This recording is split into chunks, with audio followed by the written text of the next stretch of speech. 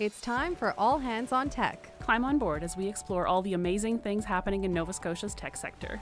Each episode, we'll chat with local experts to uncover the secrets of what makes Nova Scotia the best place for collaboration, innovation, and creativity. All Hands on Tech is proudly produced by Digital Nova Scotia, the industry association for Nova Scotia's growing tech sector. Welcome back to All Hands on Tech. I'm Ashley. And I'm Jenna. We're really excited for today's chat with Halifax-based Mars VR Lab.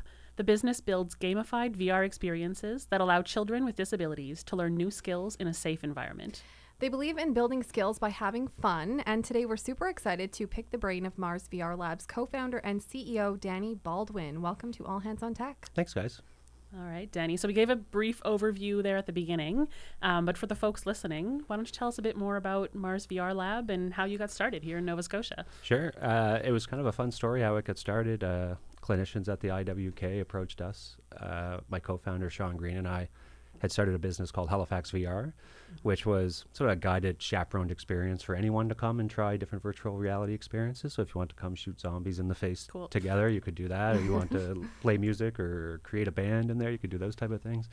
So we had that business. We got contacted by the IWK, and they were having problems training pediatric patients to transition into power wheelchairs. And there was a laundry list of reasons why. I mean, if anyone's done rehab or any type of physio before, it's very boring and dry. Plus, it's intimidating. So as a child going into like a 30,000, basically it's essentially a car and learning to drive it was just presenting them a lot of problems. And they thought that virtual reality could be a good way to address those issues.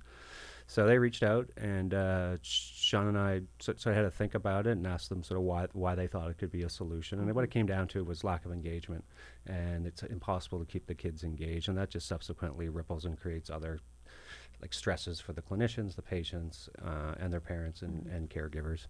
So we put together a prototype to see if we could simulate the physics of a power wheelchair and the drive mechanics in virtual reality and presented it to the IWK.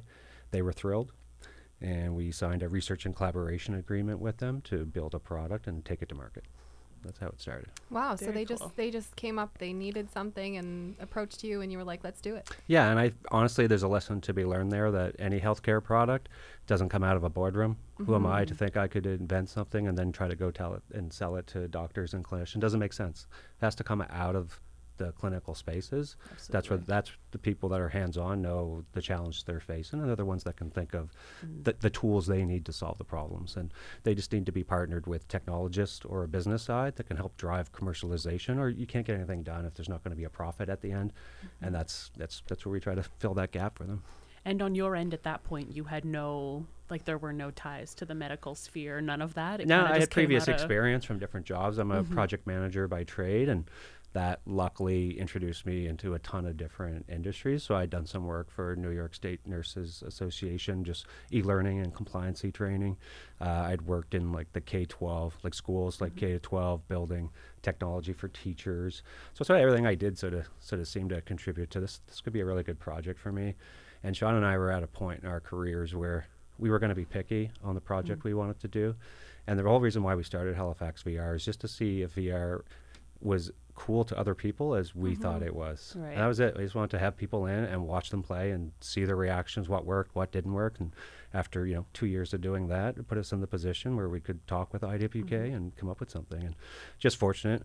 Again, we say we had a lot of branches on the luck tree on the way down, but Sean's a developer by trade. So we had the two skills we needed to get started, a project manager and a developer. Yeah, So the know-how was there. It was there, yeah. It was a good And fit. sometimes that's a good teachable moment to like sometimes just say yes, when an opportunity comes your way. Yeah. Don't be afraid to say. Yeah, and we had lots of people approach us to work on things, but we had decided that we wanted to do something meaningful that when you went home at night, you felt good about it. Like we all are trying to take care of ourselves and earn a living, and there are easier ways to do it, and there are harder ways to do it, and not necessarily we're looking for a harder way, but a lot of people tell us, oh, healthcare space, that's tough, that's hard, it's slow, it's hard to build a business out of there. But it's like, I think it's worth it. If you look at who we're trying to help and the challenges we're trying to overcome, it's like, well, that's okay. We'll do it. And we had proposals from real estate companies to oil and gas companies to build cool VR stuff, which really been neat to work on.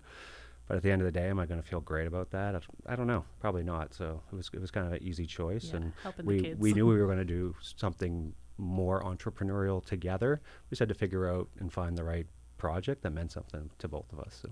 Very cool. Well, we're excited to hear more about it, but I guess first we want to get to some rapid fire questions. Sure, let's do it. Okay, the first one, summer or winter? Winter. That was too easy for you. I know, it's too easy. Yeah. I'll be honest, that's the exact opposite answer. I answered by default the one I hate. Oh. If my wife heard that, she'd be like, what? Why are you now? lying? You mean just now? Just now, yeah. I the do that exact too opposite. sometimes, and people are like, why did you lie? And I was like, my brain just did It it. just did, yeah. Okay, I didn't want you to know I didn't like winter for some reason. We can take that back then if you want. Yeah, we'll take that back. Hilarious. Okay. Summer, Perfect. hardcore. Wonderful. Yeah, yeah. Excellent. All right. Go-to karaoke song. I don't do karaoke. I'm If I'm you not were. in. Oh, okay. No, Imagine. that is a hard question. I have But to is go there a with song that you're like, I'll go with a Dolly Parton or Kenny Rogers, either 9 to Okay. 5 or The Gambler. yes, Cool. I was going to say a song that it comes on the radio, you're like, I have to sing. Yeah. You know? Very Yeah, cool. that'd be it. Dolly Parton. Into Okay. that. We don't have that many rapid fire, just one more. Okay. What is your favorite thing about operating your business in Nova Scotia? So I have this chip on my shoulder with Nova Scotians in general, is that there seems to be this cloud of we're not as good as anywhere else. It's like, well, if you want this done, you have to go to Toronto. Well, if you want this done, you have to go to Montreal. If you want that, you got to go to the States. And my favorite thing is proving we can do something special with homegrown talent. So everything we've done to date, and it will change as we expand and grow, has been done with Nova Scotians, with investments from Nova Scotians, with a research partner that is based out of Nova Scotia. And that's what I'm proud of, because I'm not, say I'm a patriot by any means, but I don't want to be grouped in with a bunch of people that think we're not as good as everyone else, because I've traveled the world. I've worked with 100 different companies, and we're just as smart and capable as anyone else around the globe. So that's Love what that. I like. Yeah, Are you from here?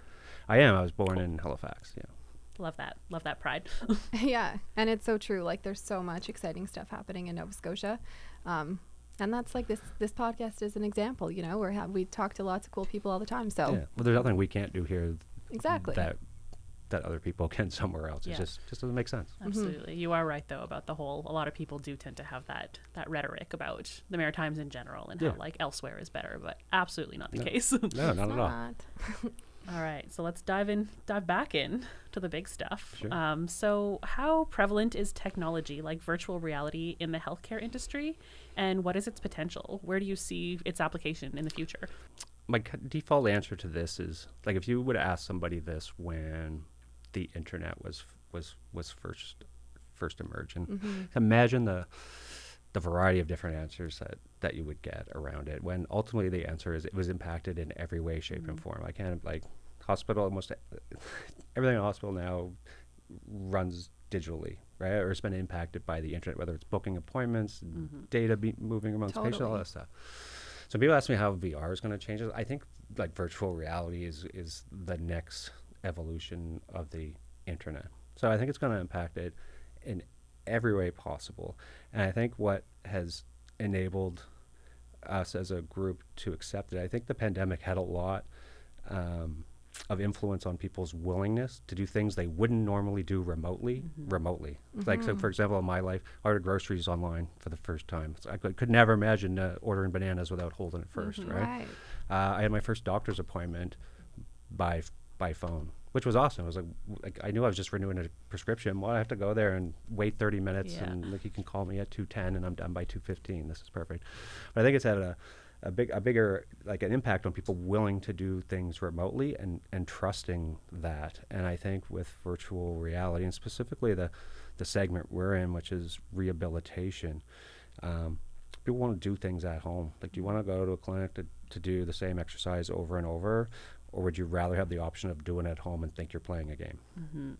And sometimes it's maybe Right. not as beneficial for you to, like, get in a car and drive to the hospital. Or maybe you're not even right? capable of doing that. Yeah, Yeah. exactly. Right? Those type of things. So I think As far as like impact, like I think it's going to impact tons of areas. It's already heavily impacting training. Like there are a lot of like simulations, whether it's for surgeons and other clinicians on how to learn to do their job or how to learn how to use other tools. So I think that's really prevalent.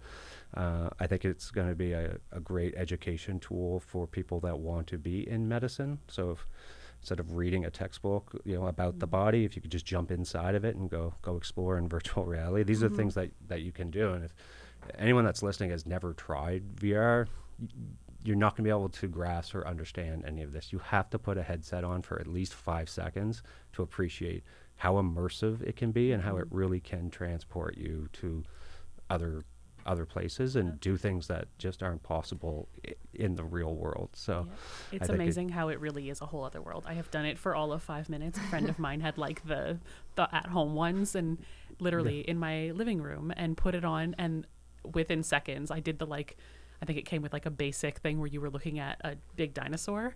And I was sat in my living room and I just was looking around, and every 2 seconds I was like, oh my God, oh my God, oh my God. Yeah, it's so cool. It's really neat. So I think it's going to enable accessibility. I think it's going to improve accessibility and widen the amount of services that people can access remotely. I think it will ultimately make things cheaper. And I mean, that's part of being more accessible. And like I said, I think it'll be a sort of, everyday part of our lives, whether it's part of our personal healthcare regime or whatever else we're doing in life. It's VR is going to have that same sort of impact that the internet has. It's can't really define it all at this point, but there's so much potential. Yeah. You kind of touched on this a little bit, but obviously the pandemic really kind of shone a light on the healthcare system and how it's often, overworked, understaffed. I'm just wondering how technology like virtual reality can really step up and, help fill in some of those gaps that exist. Sure. I'm going to I'm going to pretend I'm a clinician for a second. Okay. I have no education or any formal training in working in a hospital in any capacity. But what I do have is lots of conversations with these people. And I think that's actually kind of a trick question, because at first technology can hurt them because they're busy, and there's this, I think it's an accepted truth, probably overworked and jammed, packed with clients, appointments, these type of things. So when you introduce something new or a new technology or a new tool, you're asking people to abandon what works for them right now, stop, fall farther behind than you are, trust that the new thing's going to work, trust that you're going to have the proper training and support for it.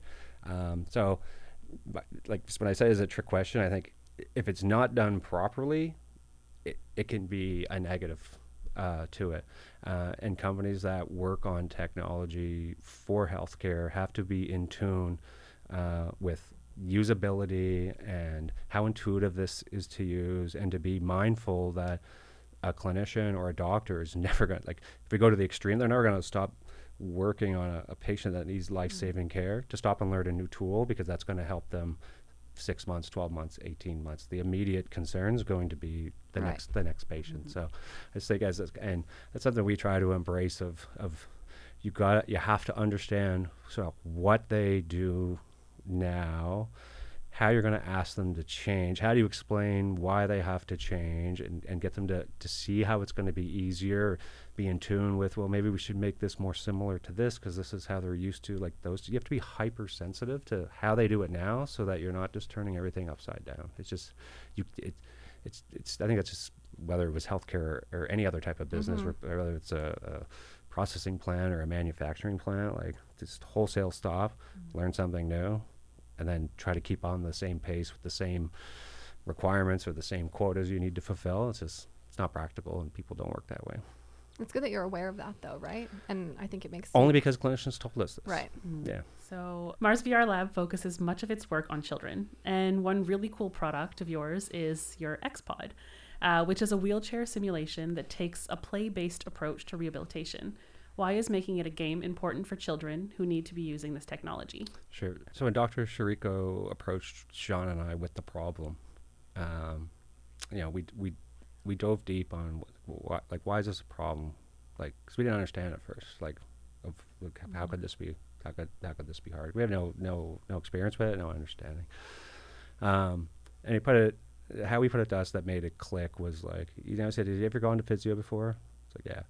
He's like, okay, well, you go and do the exercise there, yeah. And then they give you the sheet to go home. And he's like, have you ever done the exercises at home from the sheet? Be honest. Like, has anyone ever done them? For the first 5 days, right? and then maybe, right? Because it gets boring. Yeah. It's dry. I'm not spending 20 minutes raising my leg like this in the mirror, right? Yeah. So he said it's boring. It's there's no engagement whatsoever. There's no treat at the end. So it seems kind of obvious to be like, oh, we got to make this a game.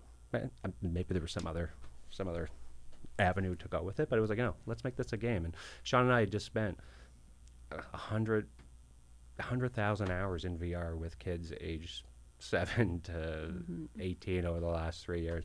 We saw the things they liked. We saw the things that entertained them in VR, and it just sort of clicked for us. It was like, okay, we can do this, and this is why we have to go the game route. Okay, and it's being used right now. So we are in what is called research trials at the IWK. So we have 3 phases. Because you create a product, but you also have to create a data set with it that proves that it works. Right? So we have this process we go through with IWK. We call it iterative software development, where they came with us with an idea. We need to do a power wheelchair simulator. It needs to be a game. Here are some requirements. We can't take that and go turn it into a finished product, right? So we say, okay, what we'll do is, you gave us that. You gave us the list of skills that need to be taught. Leave that with us. We'll go create a demo. Then we'll just bring some clinicians together and let's just get your feedback. And that's where the real requirements. Once they got to see it and how it worked and stuff. So once we got to that point where we're like, okay, we know what the end product is going to be. We don't have to know all the requirements right now. It's very similar to if you're from the software world, like doing agile software development. You're just trying to bang out 3 or 4 workable things every couple weeks. Just something that works. And that's kind of the approach we took with them. But what was really cool was our way of getting requirements from different groups of people that we'd want input from to build this product. Because who are we to build the product? We're not doctors. We're not patients. We're not even involved with care of these people. All we can do is be a technology partner for you. Right. So then what happened is, the IWK devised, and this is common in whether you're creating a new product or a drug or whatever it might be, we're going to create a study basically and see if this is going to work or it's an effective tool. So they came up with a 3-phase study with phase 1 with clinicians that work with pediatric wheelchair patients. So we released a version of the software to them that covered, say, 80% of the skills the kids need to learn, but it had the interface, the drive, the characters, and all that sort of stuff. And we had 15 to 20 clinicians run through and provide feedback. So the research coordinator consolidates that feedback and says, here's the valuable feedback that's going to make this thing better. So we take that, we incorporate all that into the program, and then we move on to phase 2, which is current pediatric power wheelchair users. So those are kids that are currently using wheelchairs. And we say, here, try this out. What do you think? So this is where we are right now. So we're about 75% through this phase. And at the end of this phase, we'll have feedback from a group of current users that will say, this works, this doesn't work, this would have worked better this way, or I don't think this would have taught me this. And then we'll take that feedback, we'll incorporate it into the program. And then the third phase is to bring the clinicians back along with new pediatric power wheelchair users and start to see, let's teach them the old way, let's teach them this way, and let's see what the data says. Was this any more effective? What was it? And you need to go through those things when you're creating a healthcare product, because no hospital is ever going to buy from you if you don't have the data to support that it works. And why it's kind of cool that we have this partnership with IWK is it's kind of use the phrase it's got to be church and the research has to be different. The business who's building the product to sell can't be doing the research. I think that doesn't even make me right. Right. But what we're lucky is that we're able to work out an agreement where we can separate the business side of things from the clinical side of things. They work independently of us, but they're just a source of, now here's the feedback to fix that. We don't care what they come back with, because even if it's positive, great, we hit a bullseye. But if it's negative, you're telling us what this needs to be, how to make it we better. need that to make the end product. Absolutely. So, and then after these 3 phases, then we'll move to more. So there's research trials, and then you would have clinical trials. Clinical trials would be more patient focused on the skills and measuring.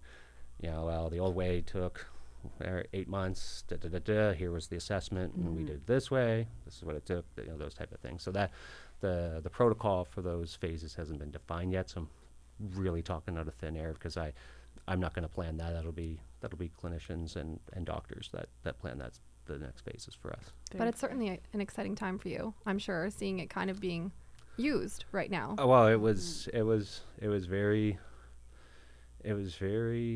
heartwarming and exciting when we moved into phase 2, and we got the first preliminary feedback from a current user that said, "I wish I had this to learn on." Like that was meaningful. I was like, "This is why we're doing this. This is why we're doing it." So that part was really cool. Super validating, I'm sure. Yeah. Okay. So this kind of plays off of that last question, but you have no doubt touched a lot of lives through your company, this technology. So is there any like memory or interaction that really stands out for you over the years? Yeah, absolutely. This might have been one of the things that led Sean and I to when I was talking about, we had lots of different opportunities in the VR space because we were early adopters and promoters of it, and we did a lot of, I hate you saying the word research now, because this seems did some research. But literally like hands-on, put 100,000 hours of people through VR and observed them. And so this moment actually happened while we had Halifax VR. We had a lady contact us who had an ailing mother whose wish was always to go to Australia. And she's like, "Is there any way you could make that happen?" And so there's lots of software for VR, like Google Maps, like Google Earth, those type of things, right? And we were like, absolutely, we can do that for you. So this woman came in, not a gamer. Like, people think, you have to be a gamer to join VR, but like if you like going to movies or being entertained, you could potentially like VR. It's not exclusively a gaming experience. Like it's just an experience. It can be just an experience, like that type of thing. So we brought her in, and she didn't have the capability to use the controllers and that sort of stuff. So I sat on this side of her. We had her in a chair, and Sean sat on this side, and he controlled this control. It was just a game or an experience that used two input devices. So Sean controlled one, I controlled one, and we took her on a tour of Australia. We had everything. I'll just start bawling now because there were so many tears shed that afternoon. I have no idea. And like after she left, we're just like, wow, that was meaningful. You know what I mean? Huge. That like I'll never forget them all. Like I just every detail about her, what she looked like, everything she said. I remember it. Everything about that afternoon. So that was There's not too many opportunities, like especially in your day-to-day work life, that you get to impact someone like that. Like that stays with you. That was awesome, and that was like honestly, it felt like it was no effort. We put a headset on her, and just the fact that I knew Google Earth existed could take her to Australia. Like I didn't invent it or write the code or do anything, that type of thing. But you still facilitated that moment. And we had a similar one. This one equally as inspiring. There was a mother who came, whose daughter was a little person. And there's this game that was just super popular with kids that came into the shop. It was called Job Simulator, and it's exactly what it sounds like. So as any person that has ever had to work for money, you could never ever dream of wanting to play this game. Right? It starts up, and you can pick to be like a corner store employee, a mechanic, a gourmet chef, or office worker, right? And you're just in VR. It's super, super silly. So this woman came in. She had called first and said, "Oh, my daughter, is it appropriate?" Could you explain that she was a little person and stuff? Yeah, that's no problem. We're in. So we put the headset on, and so she wanted to play job. Like she had watched probably 15 million hours of Job Simulator online from some YouTuber, right? And so we brought her in. It just so happens, like in this game, it has just various settings, so you can adjust the environment based on who you are, right? So changed to one of the modes that suited this person, and so she's there like. Hour and 15 minutes in, just hasn't said a word, right? And the way we were set up, we'd have like each room was kind of private, so, and then we'd have like a seating area, so when kids were with their parents, the parents could at least sit on the sofa and watch the TV through the child's eyes, what they were experiencing. Most of them just played on their phone and were happy that the kid was occupied, for an hour. But anyway, just out of the blue, this little girl says, "Oh my God, Mom, I'm normal for a change." Oh. It was brutal. Yep. I can barely say it without crying. I was like, wow. Like, and again, we did absolutely nothing besides knowing that setting existed on the game, and we're willing to be like, yeah, come and do it. But again, it was just like, man, that's good. Like in the mornings when you don't want to go to work, you think of those moments. It's pretty easy to jump in the car and get there. Yeah, you never know how you're going to impact someone. Yeah. So now we have the opportunity to potentially impact millions of kids around the world. Like if we can get this product to market and get people to adopt it, and that's crazy. It'd be pretty awesome. Like you said, that definitely keeps you rolling. Yeah, it does. Yeah, exactly. It keeps the emotional well pretty full. And obviously it showed you like how this technology can be more than just a game, like, you know, which you probably already knew, but to see that real life experience. Well, just that meaningful impact that I don't know how else that could have been achieved. Yeah. Honestly, at this point, who knows what technology is going to come out and blah, blah, blah, blah, but at this point, like, I'm just like, wow, that's amazing. That's awesome. The potential. Yeah. It's amazing. Okay. We have one last question. And this is not really to do with virtual reality necessarily. It could be, but what's one thing that you wish that you learned earlier in life? Fire fast and hire slow. That's a good one. I like that. I'm not in a position to hire or fire, but I like it. Hold on to that for one day. Yeah. Just trust your hunches when you know it's not working out. It's best for both parties involved. You're just wasting your time at that point. Yeah, exactly. And I didn't coin that phrase. I learned that lesson, and that's how they put it to me. And it just, because I just had gone through the lesson, I'll probably never forget the words. Yeah. That's a good point. That's great advice from someone with a lot of experience. Yes. So we're turning it on to you now. You mentioned that you got a few exciting things along the way, lots of exciting things. So giving you your soapbox, what's up, what's new, sure. what's coming? It's a bit of ways, but we sponsor this fundraiser, or this camp. It's called Can't Triumph. It's based out of PEI, and it was founded by Dr. Shriko. It means a lot to him, and it means a lot to us, because we work on some great things with him. And this camp is for kids that live in families that have family members with significant disabilities. And because a lot of people don't think about those kids and the impact that it has on them as well, and how a family unit operates when, you know, a family member needs a lot of help. So this is a camp that's free of charge. It lasts a week. Awesome. The kids go through amazing programs, and they just get to be kids for that week with no other family responsibilities. So last year we did our first annual, we call it the Big Walk. So it's for Camp Triumph. We set a goal of $10,000 to raise, and we amazingly somehow did it. So that was really awesome. So this year we're going to be a little bit more aggressive and try to raise $15,000 to $20,000, but we're going to introduce sort of corporate sponsorship. So if any other business owners or anyone in a position where you're looking for a good cause to support, we're going to be coming out with sort of like a gold, you know, silver, bronze kind of thing, get your logo, all that sort of stuff on it. So it's never too early to reach out to me if you want to get involved with that. But we'll also be looking for volunteers as well. So last year our staff did most of it. We did have some volunteers that came out and helped, but we're hoping to, you know, double the size of the event. So therefore we're going to need to double the hands that we need there to help out. Very cool. And if anyone does want to get involved or reach out to you, how do they find you? Where do they go for more information? Just email general@marsvrlab.com and just say I want to help out with the fundraiser. Very cool. Well, we are so excited for you. I know there's lots on the go, so we really appreciate you chatting with us for this podcast. And we're going to keep an eye on what's going on at Mars VR Lab. We're excited to see what happens. Great. Yeah. Thanks, guys. Thank you. Awesome. Thanks for tuning in to All Hands on Tech. Interested in learning more? Visit us on our website at www.digitalnovascotia.com. We'll see you next time. This has been a Podstarter production.